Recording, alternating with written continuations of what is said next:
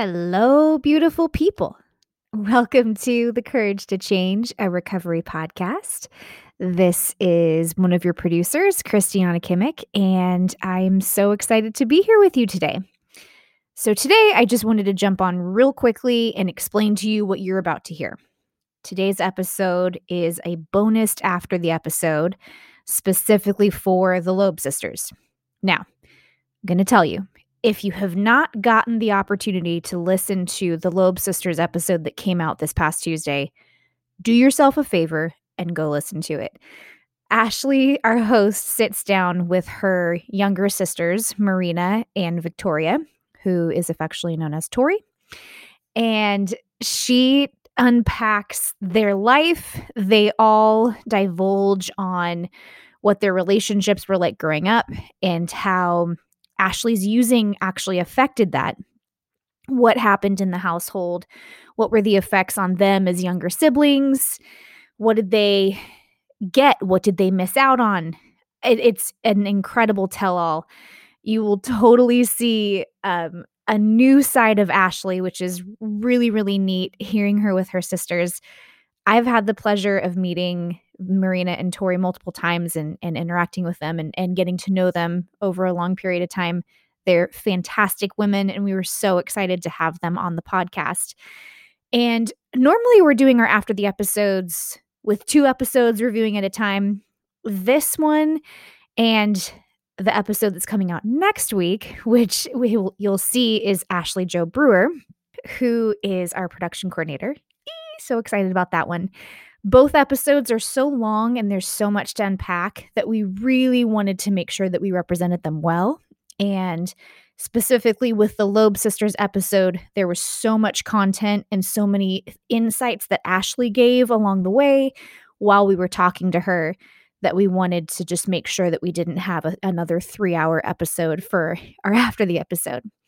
So just wanted to explain that to you and let you know what you're listening to. Enjoy. If you have questions about this episode, if you'd like to pick Ashley's brain, ask questions to Marina and Tori as well, because I'm sure they'll come up. Questions came up for myself. Ashley Jo Brewer was asking her as well. Please email us, podcast@lionrock.life, and we will get back to you because the email is working. So without further ado, I would like to introduce the Loeb sisters bonus after the episode. Please enjoy.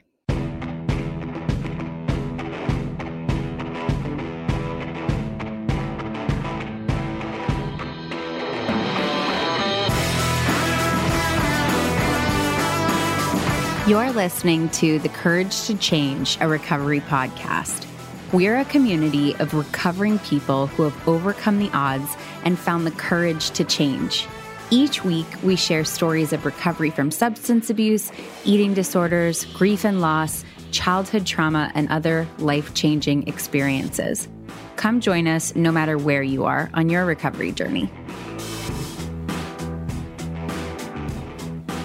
I'm super proud of her too. I've got to say, there's nothing like a girl that can kick some major ass. No, and I'm like, she could literally beat up anybody, like anybody. And I'm like, hey, that taekwondo, all that money I put into that paid off. I love that. I love that. I mean, sometimes not loving circumstances surrounding it, but loving that fighting spirit, man. That's something to behold. For sure. I'll let my kids stand up for each other any day of the week, right? Yeah. Yeah. My kids, like, they feel very protective about the right to beat each other, right? Like, it's like, if anyone else tries to beat them up, that's a no-go. But like, they're happy to pound the shit out of each other.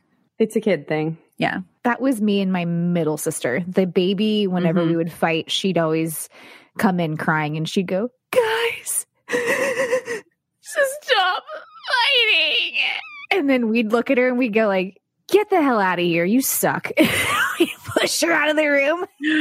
How much younger was she though? She's 8.5 years younger than me and 3 years younger than the middle. Yeah. And me and the middle one would spar. I mean, straight up crazy spar. But we had like standards, which apparently you and your sisters didn't have standards. No, dog, no standards. You're gonna eat the curb, baby. You're gonna eat the curb. We were no face. That was our one thing. It's because did you talk about this before you fought? Or like were there rules? There were rules. There was like chat. You would chat. We would chat, but it was it was a momentary hiatus because she had like a mega temper, and I'm very fiery. Like I can stay constant for like a while, but then I'll just like something will just like turn me up too.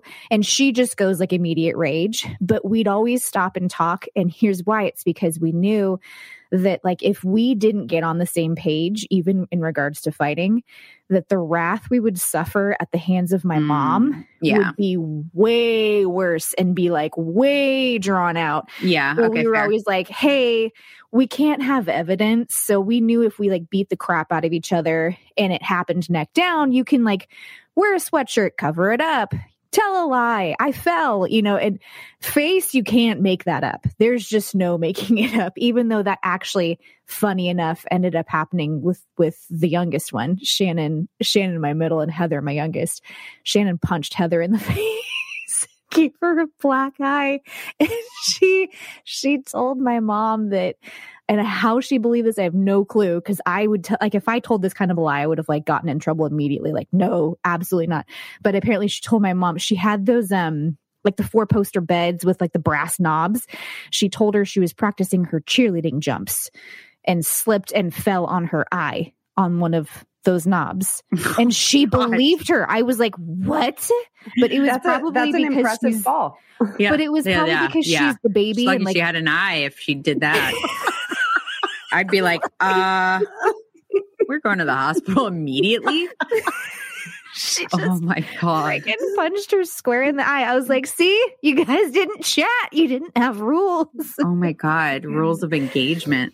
Yeah, there were no rules of engagement. As you guys heard on my pod with my sisters and me and the gilded knife.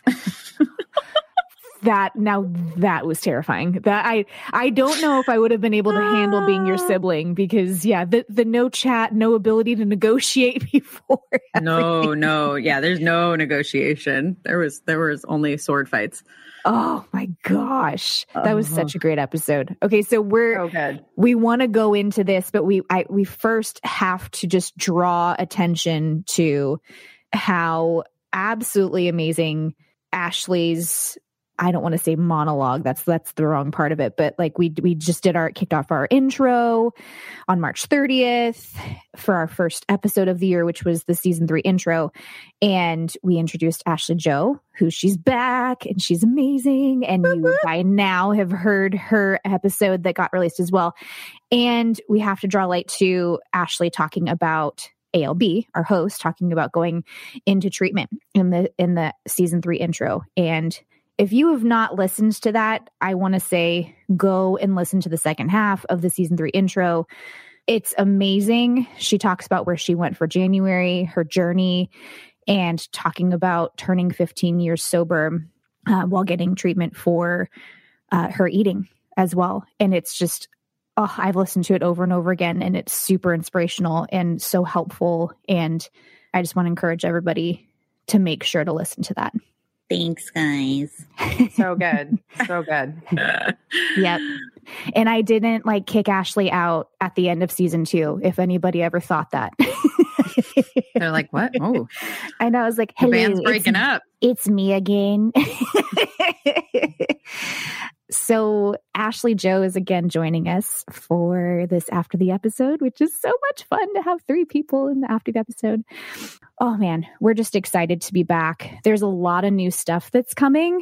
I think we're going to hold off on talking about that though, in regards to that. We'll give you guys a good heads up on what's coming for After the Episodes and all that format coming up for the rest of the year. But just know that it's great content, and your lovely host has been thinking about what our listeners would like, things that feed her as well. And Ashley, Joe, and I are working to deliver on all that fun and amazing content. But for today, we'll be reviewing episode 91, which is the Loeb sisters, which fabulous episode. I could re-listen to that constantly. This is exciting. It is. So I'll let somebody else take over talking because... Yeah.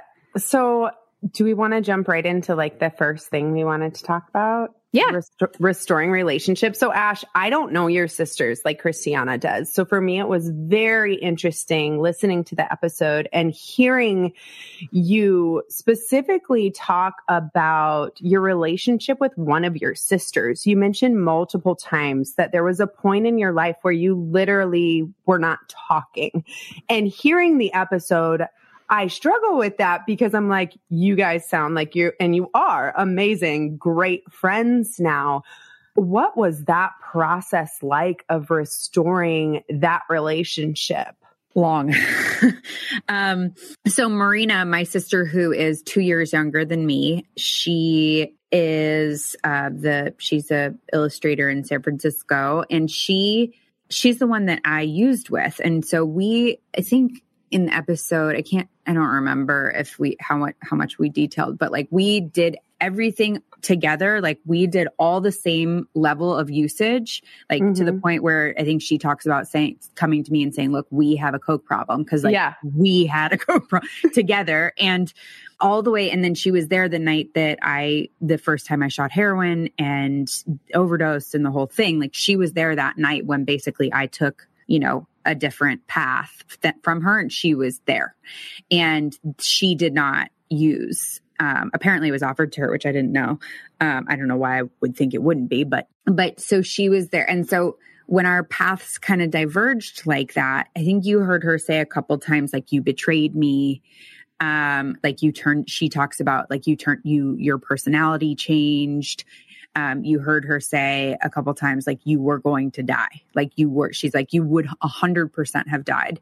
And so those were kind of the reasons. Like she basically was like, it wasn't just like, with Tori, the youngest one, Victoria, it was like, I was 5 years older than her. I left home when she was 11 and I have never lived there like Norma lived there since then. So we've literally, like I was only there the first 10 years of her life and I made it count. And where Marina and I had and like I talk about this, a complicated relationship because of that usage together, because, the parties we had, the things we did together, like all the stuff. I mean, it was insane. Like it was, so when and it was us against my parents. Or the world, whatever you want to call it.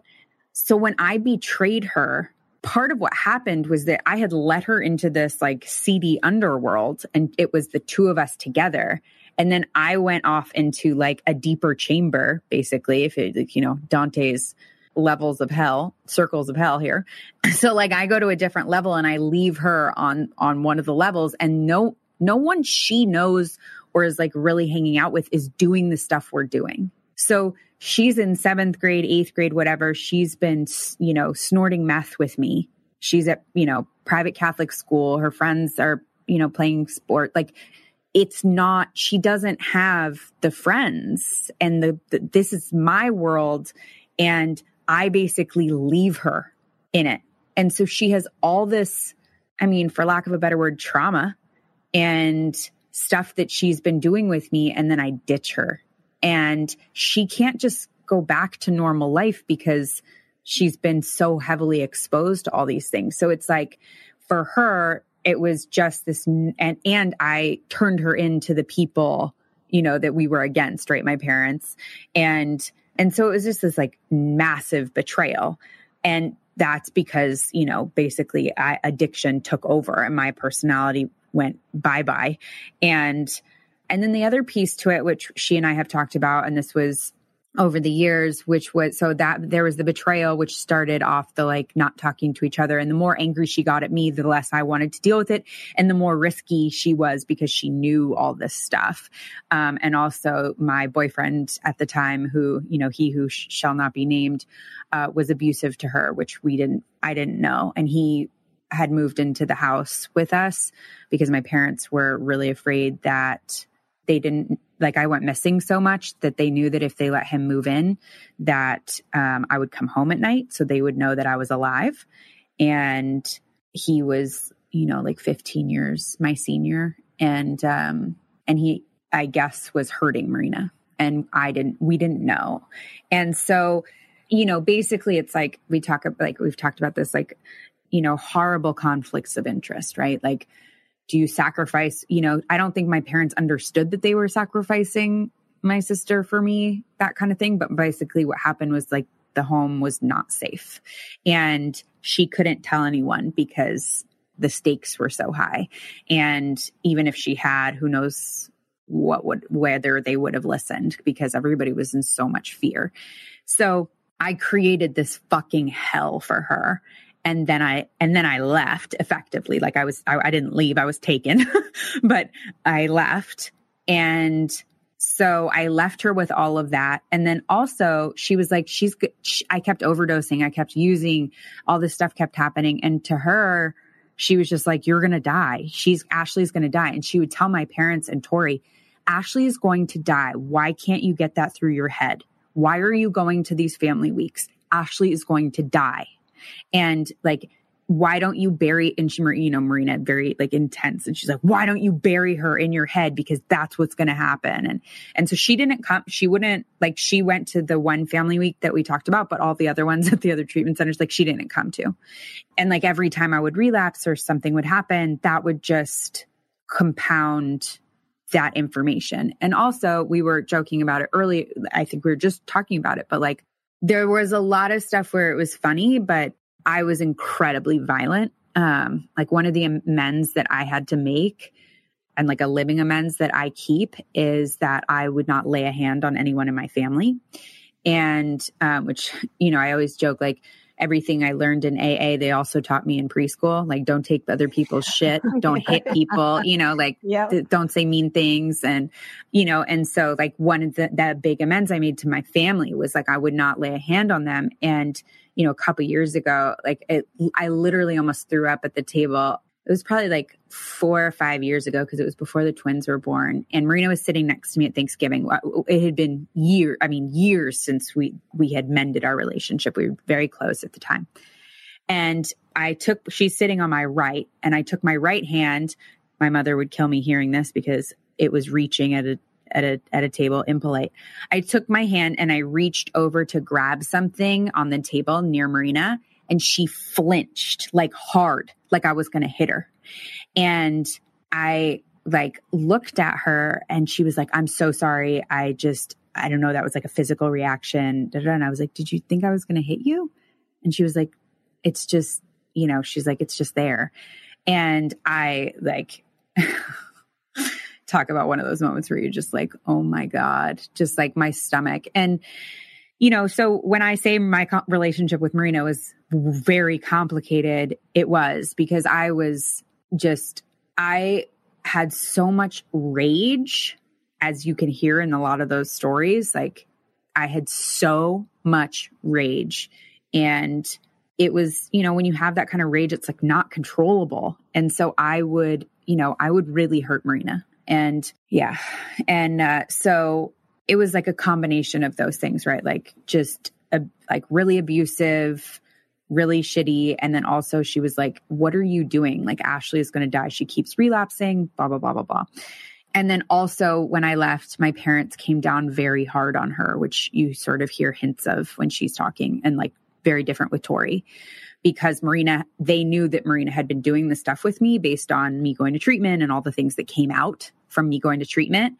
And so, what do you do, right? Like, think about it from my parents' perspective. Your oldest daughter's dying on the streets. You hire people to go get her and scoop her up and take her to another state because she's facing, legal trouble. She's got a broken foot she hasn't, fixed in months. Her hair's falling out, ended up pregnant and all this stuff, right? So, like, they're freaking out and they send me away. And then the other daughter has been doing it, and they're afraid that she's going to turn into the oldest daughter, right? Because how the fuck do they know what's going to happen? So they come down really hard on her when she kind of cleans herself up. And she's like, what are you talking about? So it was really a mess. And the more I overdosed and got loaded, the worse, the less she wanted anything to do with me. So it took, I don't know, like 2-3 years of me being sober before she would like really visit me or spend time with me. Like she was very cautious. And so that was kind of how, and I have repaired the relationship. We've talked before. She and I have talked before, and she was like, I trust you more than anyone on the planet. Like she's told me that. And, the way that we did that is we call it a living amends. And I am a living amends to my family because there's nothing I could do on no act or money or anything I could do to repair the incredible damage I caused. But I can show up every day sober. That's part of my living amends, that I stay sober, that I ask for help, that I work a program, that I'm honest, that I show up for them when they need me. I will drop anything and everything to show up for them, and so over the years, I have proven myself as a sober that I am committed to sobriety, that I'm committed to what I'm doing, and that I am back to the person that they originally knew. And so that's how we've mended it. And it took a long time. Marina, everyone else, my parents and Tori, I think they wanted me back so badly that they were willing to trust me or give me a chance way earlier than, maybe was even prudent. But Marina made me earn it. She made me earn it. And, in her, and I totally deserved that skepticism. Something that I've heard Marina talk about, off air. I don't think she mentioned this in the episode, but she's mentioned, since, the three of you guys are so close, like you've said now, one of the things she was dealing with within that, besides the fear that she was going to lose you completely, is that she then became the older sister. So her place in the family actually shifted. Yep. Whereas Tori's, she was still the youngest, that's true. She was probably still like teenager, preteen. That's a transition that she's going through, and she hasn't really still, at that point really understood what's happening with autonomy and with those shifts. But Marina became the older sister. And so then the wrath started coming down from your parents as like, okay, we're going to come down now on the oldest, the hardest. There's no buffer between then. And that was, I guess that ended up being her coping mechanism for a long time, is, okay, now I have a new place in the family because she's concluded in her head, Ashley's going to die. So I'm now the oldest sister. And even when she decided I wasn't going to die, I still wasn't around. Like I never lived at home again. So I came back for 3 months. I've been back home since I left home at 15, basically, to live with he who shall not be named. And then at 16, I got sent away, and I haven't been home other than 3 months where I overdosed and I was sleeping on their couch. I haven't been home since. My bedroom, when I was 16, my bedroom was converted into a sitting room. Like they knew I wasn't coming home, and I have not come home. So even when it was like going okay, like they took family vacations without me. Like I couldn't go. She was, the big sister, but there was a piece of that too that happened, which was that then I would come home and I'm still the big sister, but she doesn't know where her place is. And so, there was Marina, my heart, I remember being in like treatment center number, I don't even know what, and thinking to myself, my sister went through so much trauma up to like, there was so much that went on, so much gnarly shit that went on. Just like an example, when we were in middle school, we snuck out once, I don't know what the hell we were doing in our neighborhood. And I started talking smack to some guys in a car, like some not super high-end car in the neighborhood. And I think I said something about that. And they it was like 3 a.m, and they're chasing us around the neighborhood, and we have to hide, like trying to and they pull out a bat, and we've snuck out. So we don't want to get in trouble, and from a child's mind, it's like, I don't want to get in trouble for sneaking out. I don't want my parents to know we snuck out. And this is my operation, right? She's my little sister. And we're hiding under cars, waiting for them to circle. I mean, she has been through an incredible amount of stuff with me. And what happened was I went away and got all the help, and she didn't. She didn't. And instead she got all of the discipline. She didn't get, the therapy and that, like, and I've worked with her since then. And, lots of things I've helped her a lot over the years in terms of getting that help. But like, I remember thinking to myself, like, she went through everything up until, needles and all that. But like, she went through plenty, but I went away and got all the help because mine was that acute. And I think that's something for parents to pay attention to, which is like, if in a home like ours where the disruption was so big, you send the oldest kid or you send whichever kid away to get the help, don't forget that everybody else in the house has had trauma and needs help. And particularly, in Marina's case, it was that, and I think I tried to like bring this up. I think it's been so long too that we also like, it's hard to go back to like the hard, what I heard from them was like, no, it's a good thing, blah, blah, blah, blah. Like they don't connect really with the pain of it anymore the same way because it turned out really well. And that's kind of what I heard from them. And, but I do think that like, it's important to remember that, just because you aren't the one who has a needle in their arm doesn't mean that you don't need help. And my sister, I think that was a big mistake that all of us wish we could go back and do, is offer her more support, because she really got, in so many ways, she got left behind. I find so much hope in the fact that you're 15 years sober and you're still sitting in front of me today saying that you're still making a living amends. Because to me, being early in sobriety, we want this quick fix. We want to be like, we got sober and our relationships are better. And that's just not the way that it goes. It does take time. And I'm telling my kids the same thing every single day. I wish I could change the past, but I cannot. What I can do is I can show up today. I can be a mom today. I can be sober today, and I can commit to those things right now. But you can't change what happened in the past. No. And you'll find that because you're so committed to that, because you did that, you're actually more impeccable with your word than most people in their lives. Like you will actually become more reliable, more trustworthy, all those things over time. I mean, when I talk about addiction and alcoholism, like one of the things I've said is like, it's like being possessed. Like I felt possessed. I was a person who did things that I don't do. That's not who I am. I mean, you guys, I'm telling my kids, you can have all your feelings and like, I can't watch, King Kong because it feels like animal abuse, to me, even though it's not a real, like I don't, it's not who I am. And yet under substances, I am a different person. It is a whole other ball game, and all those niceties and kindness and compassion that I harbor do not come with me. And, I'll never, my family can say what they want, but, and I'm grateful that they've forgiven me, but, I made our home a war zone, literally. And, I took everyone hostage. I was violent.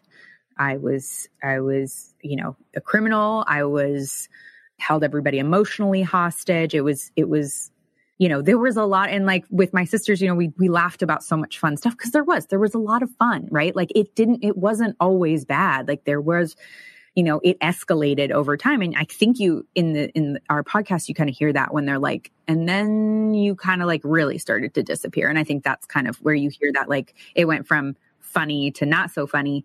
But I think that, I took away something from them, like a period of time in their life. Like I took a lot away. And so in order to make up for that, like I give a lot back, and at least I try. And that for them, they, in my family, and I know this isn't the case with everybody. My family wanted me back so badly. They wanted me to be well so badly that like, they're like, yeah, whatever. Like it's, like that was then, and it's up to me in this particular case with my particular family to honor that living amends, because I think that they would let me off the hook. And I don't think that I think that that's like, I think it's important that I don't let myself off the hook in the sense of I don't let the living amends thing be off the hook, if that makes sense. I don't know if that makes sense. Like, I don't feel like I'm not sitting in shame and guilt and blah, blah, blah, blah, blah. But like that living amends continues regardless of how off the hook they want to let me. Well, it's a slippery slope of understanding addiction and being like, oh, well, she slipped up. It's just her illness. And that's a slippery slope, because that's where if we let ourselves off the hook, then, and other people are forgiving in our lives, we can wind up in a really bad place. Stay tuned to hear more in just a moment. I want to interrupt this episode to have a short little discussion about support groups. And there is no better person to talk to about this than my production coordinator, Ashley Jo Brewer, AJB, if you will. AJB, hi. Hi. Okay, you're a big fan of community. You attend community support group meetings. Why should people care? I absolutely love community because it creates a community. And I know that sounds funny, but it truly provides a space for anyone and everyone, no matter what they are going through. Just to give you an example, I invited or told a friend about community because she was really struggling with binge eating disorder and had gone to many different groups and felt shunned or not accepted, or like it wasn't a place for her. And at community, she found a place, because in community meetings, we don't care what the substance is or what the struggle is. Everyone is accepted no matter where they are in life, no matter what they are recovering from. And I think that's what's beautiful about community. Oh, I love it. And yes, I 100% agree with you that the value is that you don't have to know what your problem is, what your struggle is, what you want to give up or not give up, or whether you're abstinent or whether you're stopping whatever it is. You are welcome, and you are welcome in this place. And it's a great place to discover the answers to all the questions that you're looking for in a community and have that support. And it's free to anyone. You go to lionrock.life. And there is a tab with community meetings. There are different days, different times, different subjects. There's even a cooking group called Community Table. There are so many different options, something out there for everyone. So I highly recommend, maybe after you listen to this, if you are looking for more community in your life, more friends, more support, please go check out community, lionrock.life. Click that community tab. Well, it's also why, when I've talked about it a couple times, which is when I went and asked for help and got treatment in January, why my family was so affected by it. Because, I think I described like talking to my dad about needing this help in the room where I overdosed when I was 17, and like sitting there on the couch with him on the same couch whatever. I don't know if it's the same couch, but the same theoretical area. Couch. Yeah. Area. That experience, I changed them, it changed them. And so there's a real fear of that person not coming back. And so part of my responsibility, part of my living amends is to ask for help before it's too late. Right. So like, that's kind of what I said to them too. I was like, look, I know this is really scary for you. I know this is really upsetting. I'm upset. I didn't want this, but this isn't a tragedy of me asking for help, because I'm asking for help before anything bad is happening. And that's my commitment to you. My commitment to you is that I will get help if I need help in order to maintain my true self, in order to stay clean and sober, and that I'll do that. And so this is actually a positive thing, as difficult as it is for all of us and as scary as it is. This is a good thing. This is a good outcome, right? Is that I ask for help because my commitment to you all was that I was going to do everything in my power to stay clean and sober and live that amends. Yeah. which is amazing. And which is why it's so important that people listen to what you were talking about in the season 3 intro in regards to going to treatment and why that was so impactful, like you were just saying, to your family. Now, one of the things that I was wondering, because we didn't really expound upon it a lot in the Loeb sisters episode, was at that time that you were talking about with Marina, was Tori really affected, or did she didn't really seem like she was affected, but it was almost like it was very removed for her, because she had said she even if she'd show up at parties, that she would just watch. Like, she was like excited to be with you guys, but she was just kind of like, like didn't want to be part of it. Well, here's the thing. So like what watching meant was that's the detail that matters, right? Like, she would come home and we would have had like an orgy in the house, and I would be tied up naked somewhere, and she'd come home and untie me and be like, "What are you doing?" Oh my God. Okay, so we're so not like just when talking about watching, or like I mean, that was kind of what would happen with the 2 articles. People would show up with 2 white socks on, and that's it. Like, to our blacklight parties, and we'd all be drinking and using, right? So like what she was watching was way, NC-17 or whatever they call it. Maybe even worse. So like, not age appropriate. I don't even know if that's appropriate for anyone, but definitely not when you're young like that. And like the photo books I had, or like I had these ornate, I still have them. My husband hates them. Every time we find them, he's like, "Can't we throw these away?" I'm like, "No, those are family heirlooms." But they like ornate photos of us using and partying and, whatever, like all this stuff. And again, like, I think I did not hide what I was doing. And that's also why I got sent away so early. Cause people talk about like, I'm the worst liar. I am the worst liar. And I knew that. So I would just I went the other direction. I was like, no, this is what I'm doing. That's which was actually slightly genius, because no one knew what to do with that. Right. Right. Like, didn't you say your mom found meth and then was like, my mom found meth. I found meth.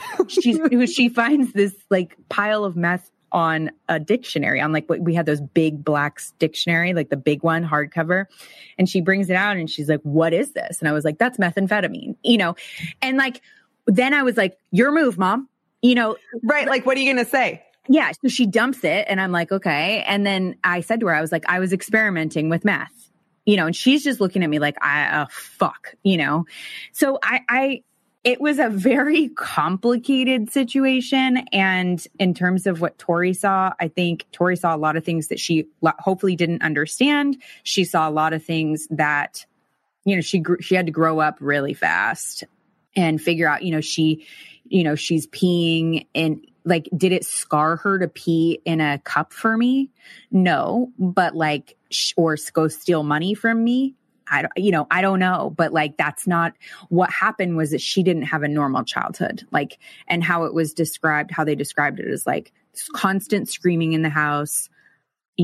Basically I was losing it all the time and my parents were losing it all the time. So like, yeah, she, in her mind, I think it didn't affect her maybe the way that it would have everybody. I think people are affected differently, but it definitely had an effect on her. She definitely was exposed. I know that someone put cocaine on her gums when she was like 8, like, I know that, it was not good. It was not good. So I don't think that she paints it in that, like, again, I think it's when we look back at the whole situation, because it ended okay. And because we've all 3 of us have done a ton of work, emotional, therapeutic work on it. I think it's hard to be like, oh, I had this horrendous child. I don't think any of us wallow in that, but yeah, she was coming to these lockdown centers where I was to do family groups, seeing me in not good situations. She, was there when she came to the hospital when I overdosed, and they had a guard at my door and they were watching me and wondering if I was going to make it through the night. She had a front row seat. So, I'm glad that she doesn't wallow in the in the trauma of what she went through, but there's no question that it was she wasn't allowed at people's houses. Like, it was a different trauma.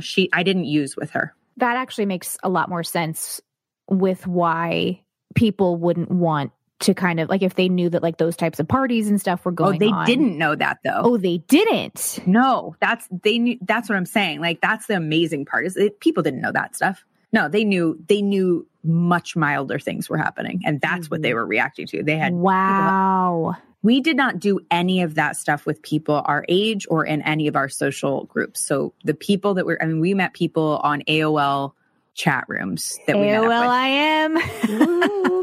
Yep. Throwing it back. Throwing it back. Yeah. Like chat rooms that, like, no one would ever know that we met up with them ever. Like, it was, completely anonymous. Like, it was not, people didn't know.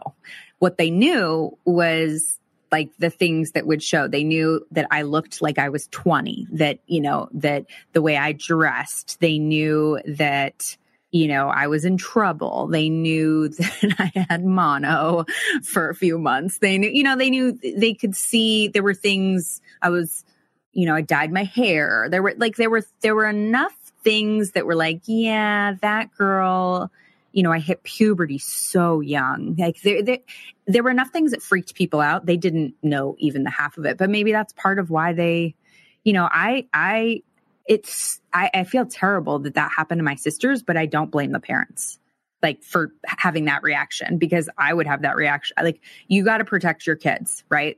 Like, that's your job. So I have that reaction with my 14-year-old over way less right. than what you're describing. That's what I mean. Like, way less than, that's what I mean. I don't think people had any idea, but they didn't need more than what they were seeing.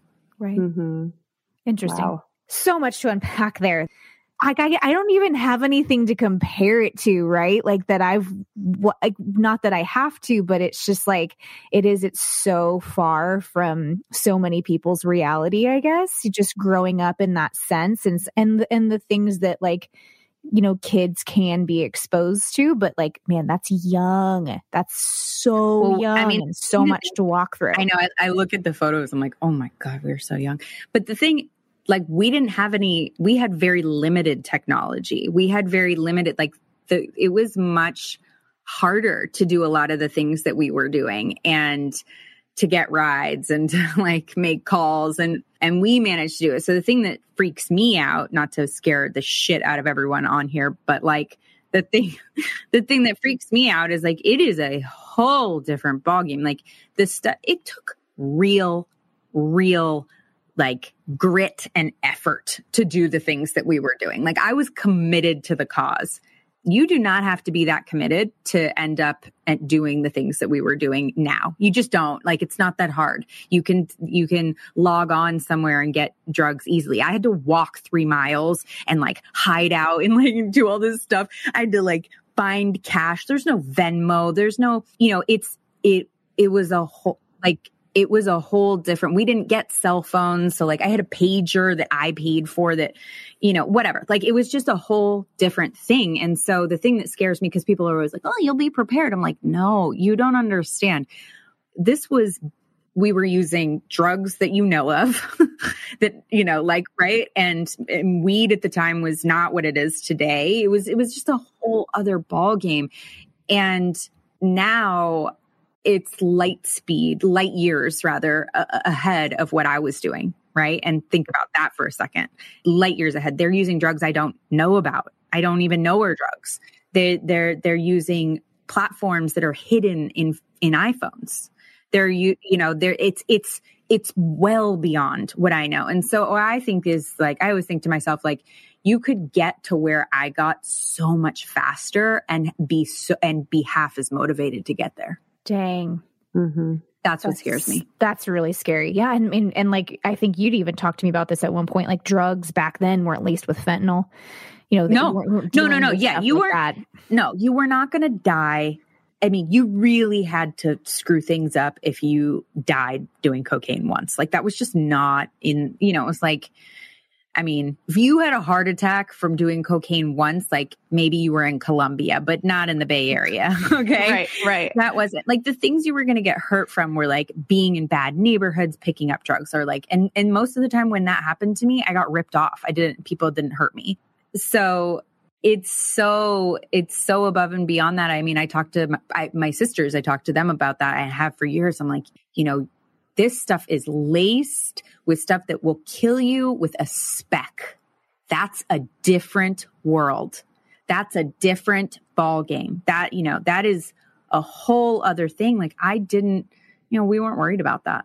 I wasn't afraid of that. I mean, we would go to Mexico and get like these pills, and we'd fill them into these plastic jewelry box, those plastic flat jewelry box things that you open, right? Yes. You put beads into caboodle, whatever. Yeah. So we would take those to Mexico and we would fill pills in them. And then we would literally take a fucking handful of pills and see what happens. And you would never, even me, I would never do that now because I mean, how many of those are going to have fentanyl in them? And how much do you need of fentanyl? Back then, it was probably going to not be a real thing. It was going to be a sugar pill. It was going to be not real. You would have paid for crap. You're going to get diarrhea because it was a laxative or whatever. It was just different, Yes. Could you have overdosed? Yes. So I'm not downplaying. I'm just saying I did not feel like people were trying to kill us. I felt like people wanted us to be addicted to pay them regularly. And I feel like that has changed. Mm-hmm. That's completely shifted now. Oh God, that's terrifying. And that's why you're hearing kids. I mean, nowadays there's so many. Oh my gosh. They're like trying it one time, literally like the stories they told us in Dare, like they're literally trying it. These kids, the story of like two jock brothers who took an Oxy one night and it was laced with fentanyl. Boom, they're dead. And they had never done drugs before. And someone had told, stuff like that scares me because I was such an outlier, you guys. Like I don't know what, I was on a mission. I was on a mission. I really was on a mission. I was just self-destructo. So it's not the same anymore. Well, thanks for terrifying me with the 14-year-old and Christiana who's about to have a baby. We're sitting here like, no big deal. Sorry. It's fine. I'm just going to, move to the beach, dig a hole guys. And, raise her there. It's going to be fine. Imagine how I feel. And think about it. My sisters are like, I wouldn't wish a child like you on anyone. Like literally, that's how fucking bad it was. And I'm looking at my kids going, oh dear God, please, I'm so sorry. Like, I'll take it all back. Wait. Oh my God. No, it's so scary, but yeah. So going with kind of like things being scary and then also discussing social situations and how recovery fits in right nowadays. There's so many people who have the mentality of how recovery is like a one size fits all approach. Ashley, I have to say ALB because we've got AJB, we've got ALB. ALB, you do such a great job with this podcast on making sure that we are representing all different paths to recovery, all different types of recovery, and giving people the space to talk about that because it truly isn't one size fits all, which is what I thought before I started getting any kind of education whatsoever on substance use disorders. And Tori mentioned, people having this impression that you go to rehab and boom, you're fixed. That was actually something that I thought too. I thought, oh yeah, 30 days. That sounds like a long time. And I thought, right? I know, so stupid. But I thought that it's not so stupid. It's not. You're totally right to think that way. I mean, and you think it sometimes when you're going into it. Oh too. yeah, like you think when you're like 30 days and I'm going to be because you'd like that to be the case. That to be the case, exactly. I think when people would say they were sober, I would tell them like, "Oh my gosh, that's amazing! Congratulations!" And I thought I always likened it to a marathon where. Full disclosure, I'm not a runner. You lost all your toenails? Oh my God. Or like you're like crapping yourself because it's really hard, like, yeah, I've seen the pictures of these poor people actually crapping themselves, but it's like really hard. And it's something that like, I'm never going to try and do because like I'm the worst runner on the face of the earth. Dancers are not runners. It just doesn't happen. Like we look like little fairies, like running just like with our tippy toes and instead of striking heel first. Anyways, it's very unattractive. But like a marathon's difficult. There's a lot of training. There's a lot that goes into it. Not everybody does it. Not everybody can do it or has the grit and determination to do it, but that there's an end. Like you cross the marathon, right? And unless you're going to train for another one, like it's done. And that's what I thought about sobriety. And that's definitely not the case.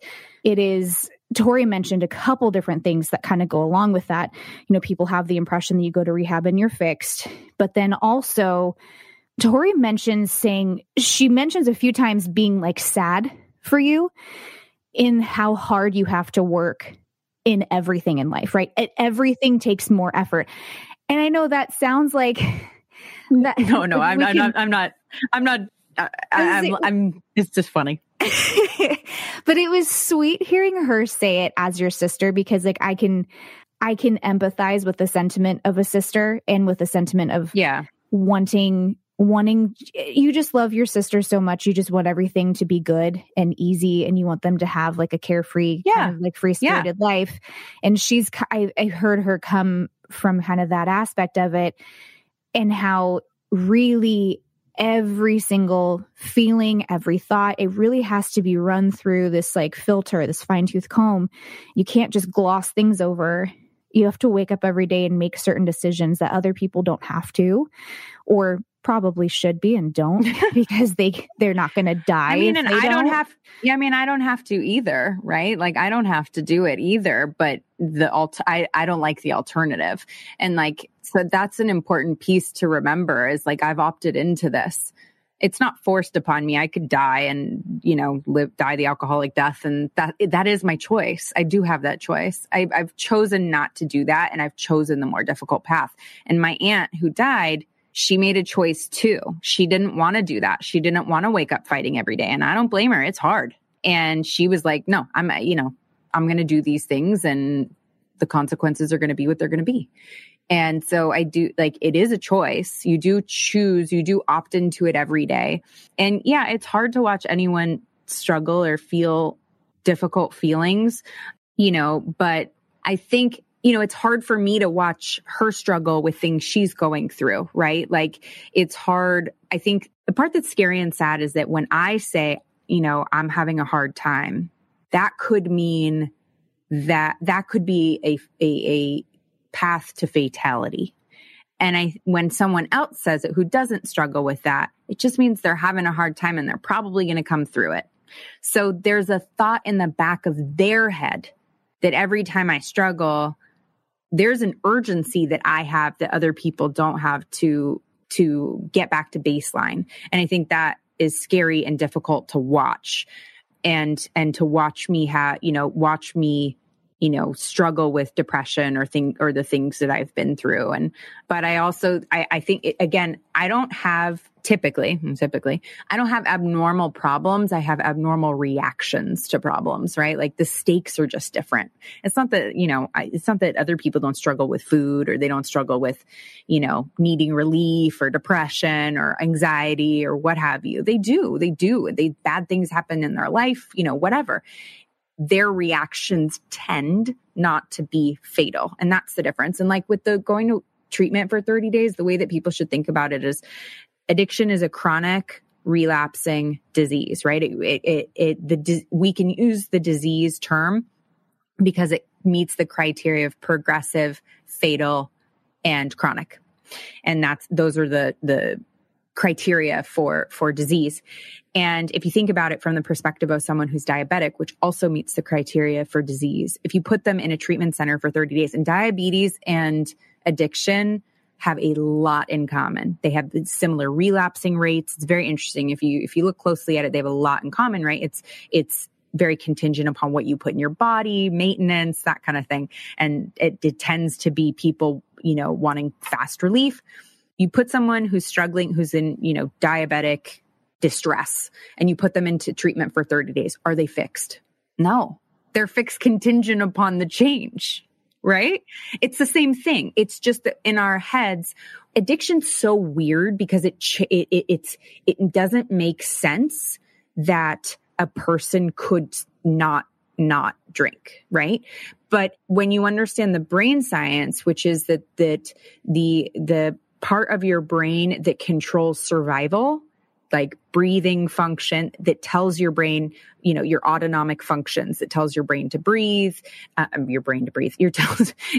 tells your lungs to breathe, all those sleep, poop, sex, whatever, all that stuff, all those autonomic functions and needs, addiction attacks those. And so what it does is it creates a true belief system that without the substance, you're going to die. So it is akin to saying, don't breathe.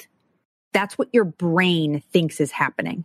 So you want to take a deep breath, but your brain is saying, take a deep breath, right? Which is the alcohol in this case, or the drugs. And the people in recovery and the people you're trying to get well are saying, don't breathe. That's not real. You're not going to die if you don't breathe, right? Because you are untangling the addiction from the survival part of your brain.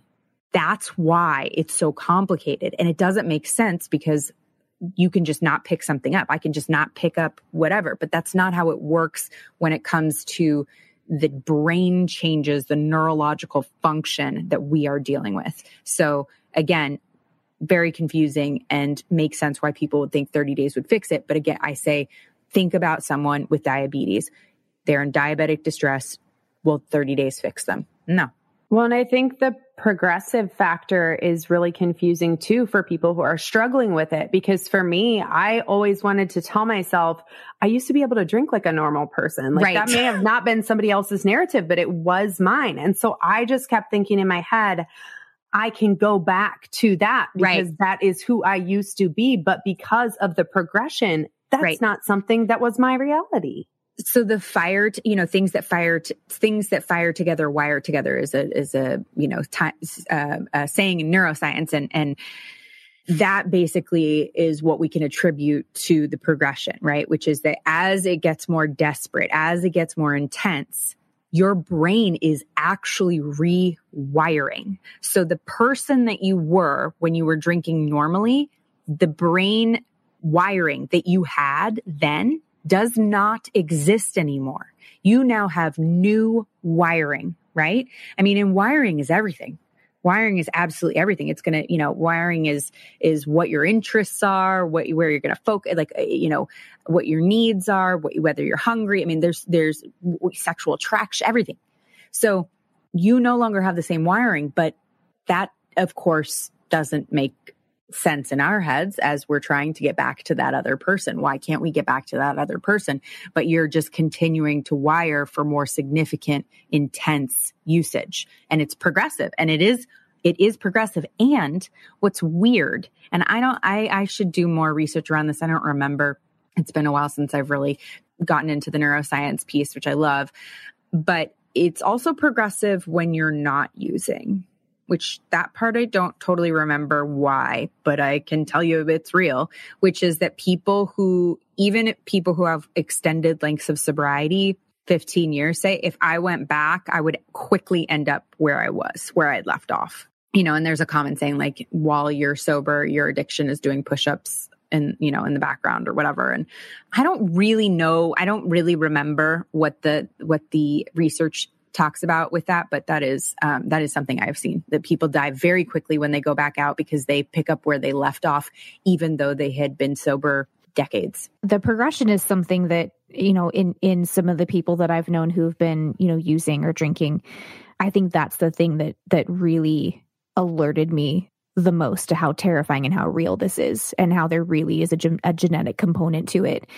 And because it's like, it is hard to understand because addiction is such an intangible. Whereas like diabetes, you can see, I've had a friend with diabetes, and you're monitoring your blood sugar. You've got all these readings that are coming through. You're pricking your finger. You have to check your blood pressure. They're all based on whether or not you eat well and exercise. Exactly. And so you could do that with alcohol. Like you could do that with drugs. You could take you could manage your, blood sugar by what you put into your body with drugs and alcohol. I mean, it would be shades of gray different, but not that different. Right. And with diabetes, because there's definitely progression with that disease as well that you can track, but definitely with a substance use disorder, if you keep your eyes open for long enough, it is you watch it compound, and it is very, very, it's terrifying. It's evident. And that's probably my number one, like, not that like I should be going around, I'm not diagnosing people at all, but when I'm watching out for, sure, they'd love that. You're an alcoholic. I do get asked if I'm out every once in a while, someone will come up and be like, do I have a problem? And I'm like, I don't know. Do you? I can't tell you. Does alcohol cause you problems? I know. And that's what I say now. I go, does alcohol cause you problems? Then you either do or you don't. But when I'm watching out for someone, like if I'm concerned and feel like I need to, speak up and say something, if it gets to that point, that is the number one thing that I can always see so clearly, where it's that progressive aspect, and it's fatal, terrifying. It is terrifying to watch. But I think you could see it from the outside, just like I think Ashley's sisters could see it from the outside. But when you're the person, you don't see it. You don't. I remember the first time, I think I've talked about that. I remember the first time that he who shall not be named, he like, I want to punch that guy, that asshole. He was like, he told me I couldn't quit using cocaine. Like he was like, you're addicted. You can't, tends to be a theme apparently. And I was like, yes, I can. And I remember trying and not being able to, and being so surprised. Meanwhile, everyone's saying this. I'm doing an 8-ball a day. Like everything about the situation was obvious. And in my head, somewhere, I knew. I know I knew, because how could I not? I was doing it all day long. I knew, but I didn't know.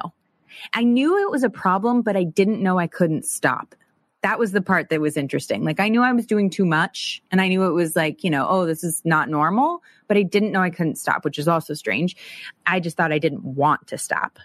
And, I remember being very surprised. Like it definitely, the mind games that we play on ourselves were definitely the last, when people, I remember people used to talk about this, like when people come into AA and like, or 12-step or any treatment or whatever. And they're like, I don't want anybody to know. And like, full anonymity, and like, I can't have anyone know. And the joke is we're always the last to know. Everybody else knows. Like we're not good at hiding it. We're the last people everyone knows, but we're so worried about the anonymity and people not knowing, and of course there are people out there where they don't, that's not the case. But for a large majority of us, it's funny because it's like, dude, everybody except you know that you have a problem. Everyone's like, by the way, you suck at hiding it. Yeah. They see how your hiding place was the front closet. Yeah. Maybe it's the 3 DUIs you got that gave it away. I don't know. Just guessing. Or also maybe when you were talking and you were slurring, it's just, but people are so worried about it, right? We're like, you're the last to know. That's it. I'm glad we can laugh about that. I can laugh because you're sitting here and you're alive today. It's literally just going through and recounting this. I mean, I had moments when we first started the podcast and when I first started hearing Ashley's story where I would just like touch her arm. I'm sitting next to her and I'd have like tears in my eyes and I'd like touch her arm and be like, I'm so glad that you're here. I'm so glad you're alive. It was like hearing this broke my heart, and it breaks my heart all over again. But, this time I don't have to like go to therapy to handle it. I know. It's so hard to hear people suffer. Oh my gosh. So one of the things I loved about the episode was hearing your sisters talk about how today you're doing exactly what you're supposed to be doing. And you're doing that because of your story. So let's talk about that a little bit, like taking your shit and turning it into something for good. Oh, you guys, I can't even tell you, like, some days I hate that. I'm like, I want to be something so far away from any of this stuff sometimes. Like, I don't want, I was going to go to law school. I worked at the public defender's office. I, studied poli-sci, public policy at UCLA, and was like, I am never going fucking near that topic. Like, I don't want to, like, this has been, oh God, I get tired of it, and I get oversaturated. And then, when we started working on Lion Rock, like, I was like, well, I'll help you guys with Peter and Ian, but like, I'm not going to sign on. And then it took me a bit to like, I was doing 2 different jobs.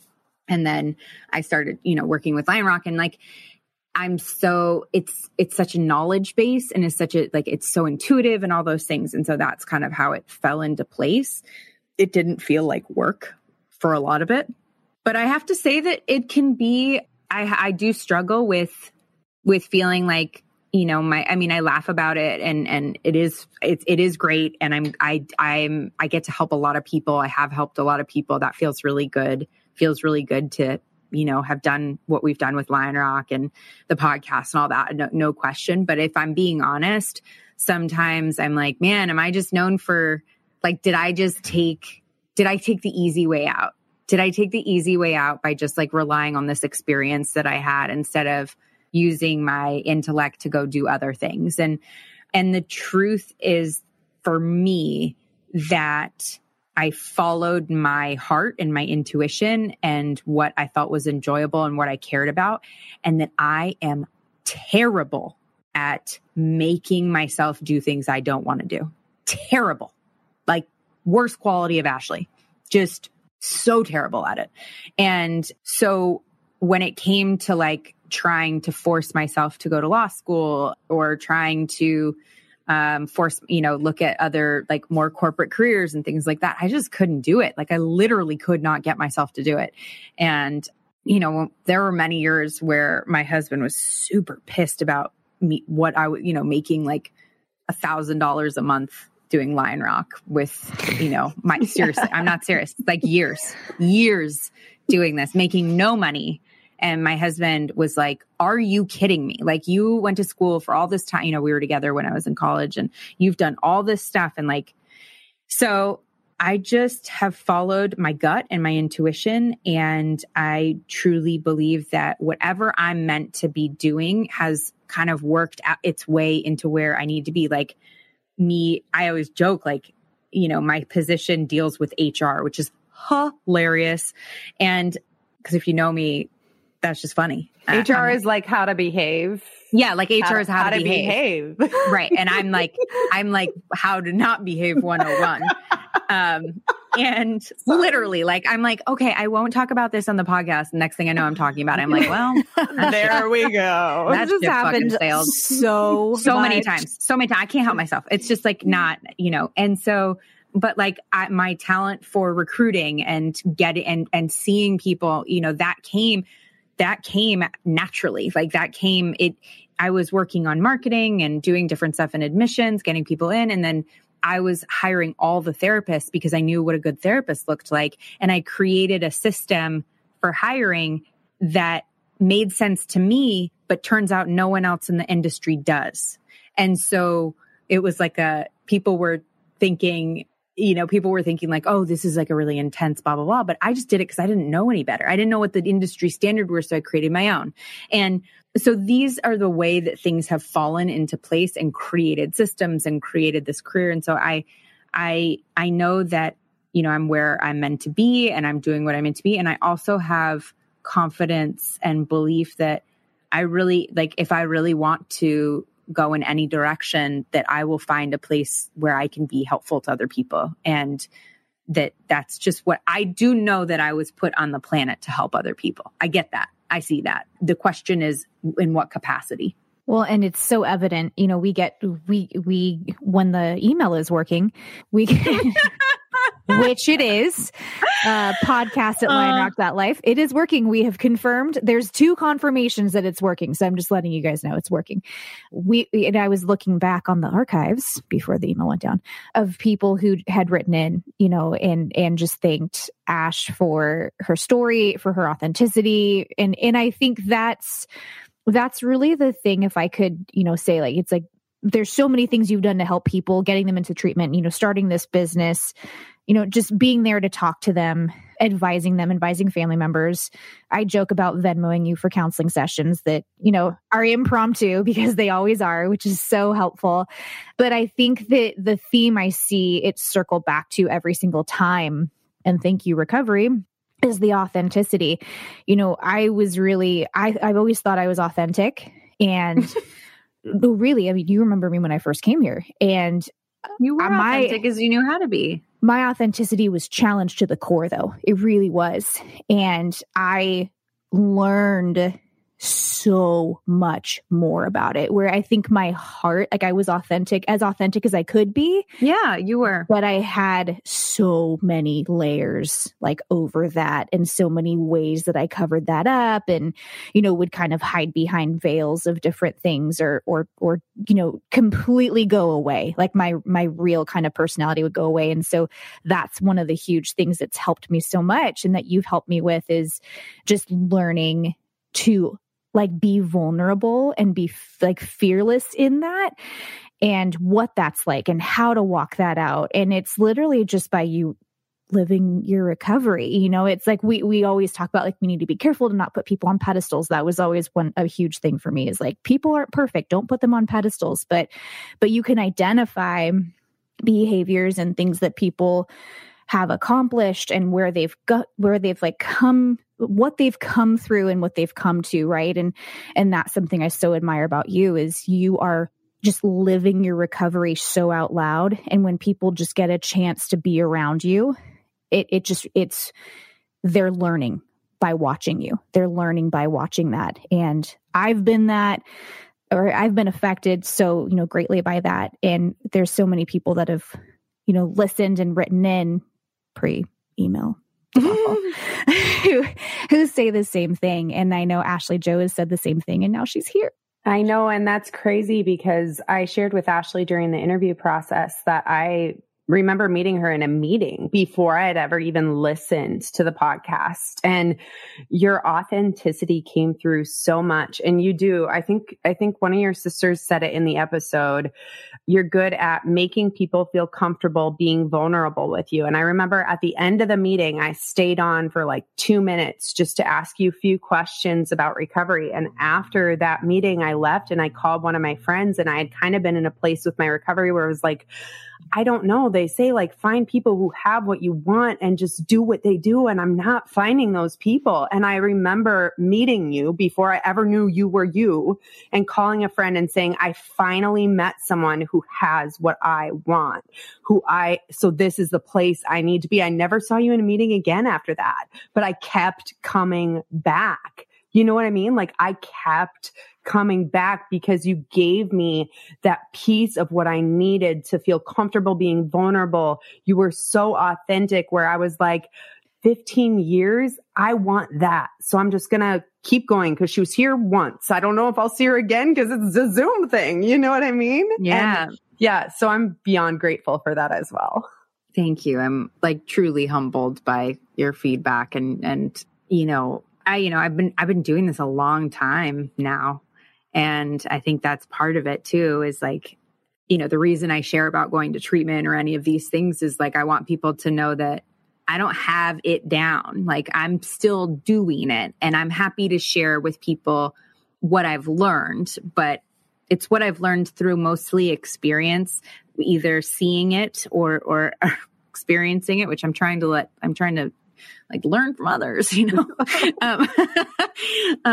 but yeah, and I always say, like, I went to my first therapy session when I was 7, and I was in treatment for, the better part, like, give or take maybe minus 3-4 months of 2 years, every single day in therapeutic communities and in different treatment centers and different levels of care. So I think that at a young age. So I think a lot of it was just like caked into my development into a person. And so, you know, I'm grateful that that's helpful to people, and that is, you know, that it's important for struggle to mean something, right? Like it's important for shitty things to mean something. And that's the cool thing about recovery, which is like, we're taught to give back and we're taught how to participate in other people's recovery and this kind of thing. And so whenever I go through something really hard for me, you know, I know that at some point that's going to be a point of strength that I can share for other people, you know, and that, you know, getting help for eating disorder, that kind of thing. And that will at some point or now or whatever be a point that will be an asset, right? A liability becomes an asset. And we're taught how to do that in recovery. We're taught how to use our liabilities as assets. And that's a really cool gift, right? That's a really cool skill. It's a skill because we all can do it. We all can do it. We all can take our liabilities, work on them, and then share with other people what we did. Yeah, that's so good. Well, thank you, Ash, for being so vulnerable and going on this podcast, first of all. And thanks for letting us use your picture. Pulled all those up. I should actually show that. If everybody doesn't know, we had to redesign. I think I designed 40 cover images at the last minute. Because I wouldn't let them use my photo. Let's use her photo. So we're so thankful because it makes sense. It totally makes sense.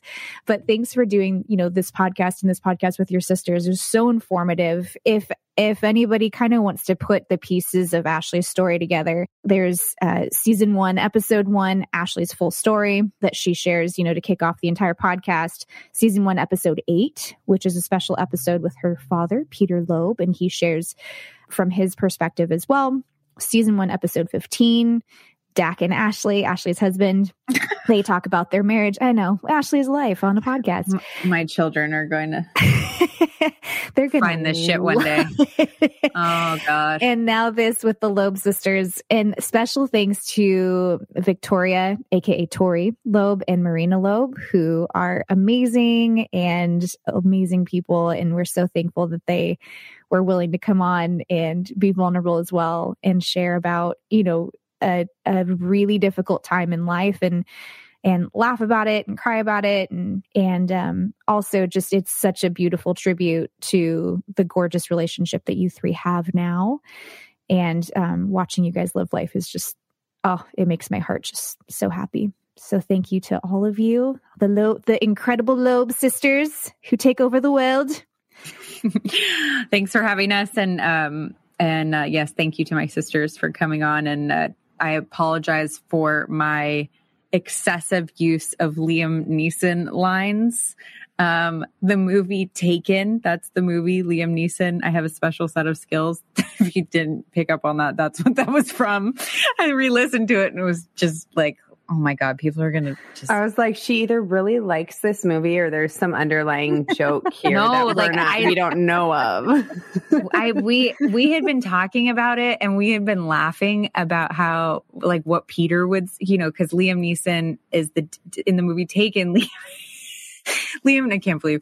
Anyway, Liam Neeson is the dad and his daughter gets taken by these, you know, sex trafficker kidnappers. And he's like, I have a very special set of skills and I'm going to hunt you down and kill you and I will find you. And then he like fucking hunts them down and blah, blah, blah, blah, blah. And it's this whole mess. And so we were sitting around laughing about what my dad's version would be of that if we got kidnapped. I know. This is like real morbid, but we were laughing about like what he would say and like how that would go. And we had all sorts of like hilarious, you know, renditions. And so we had been talking about like, I have a very special set of skills, none of which will be useful in retrieving you. And I'm going to share too much detail about this conversation.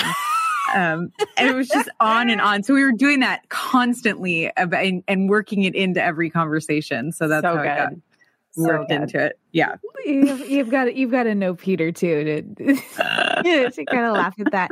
Or as Marina likes to call him, Pilo. Pilo. Yeah, Pilo. That got a Pilo.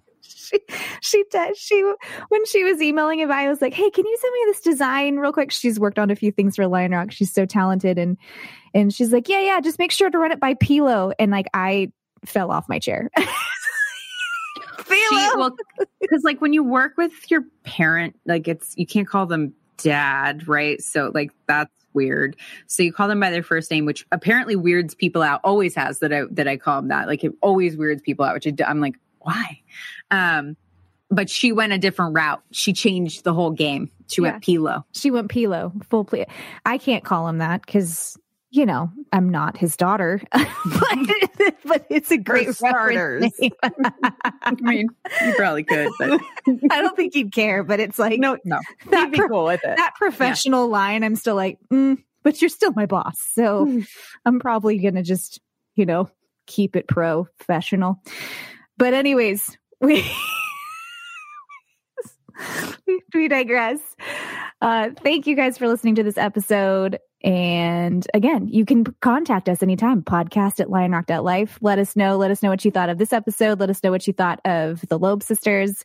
Let us know what you are wanting out of this season. Contact us. We will contact you back.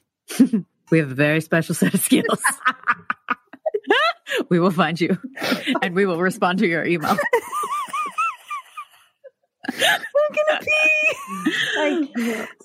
Oh, it's so good. When you watch that movie, you'll never forget that. I haven't ever seen it, so actually don't watch that movie. You will please don't watch that movie. Is it? No.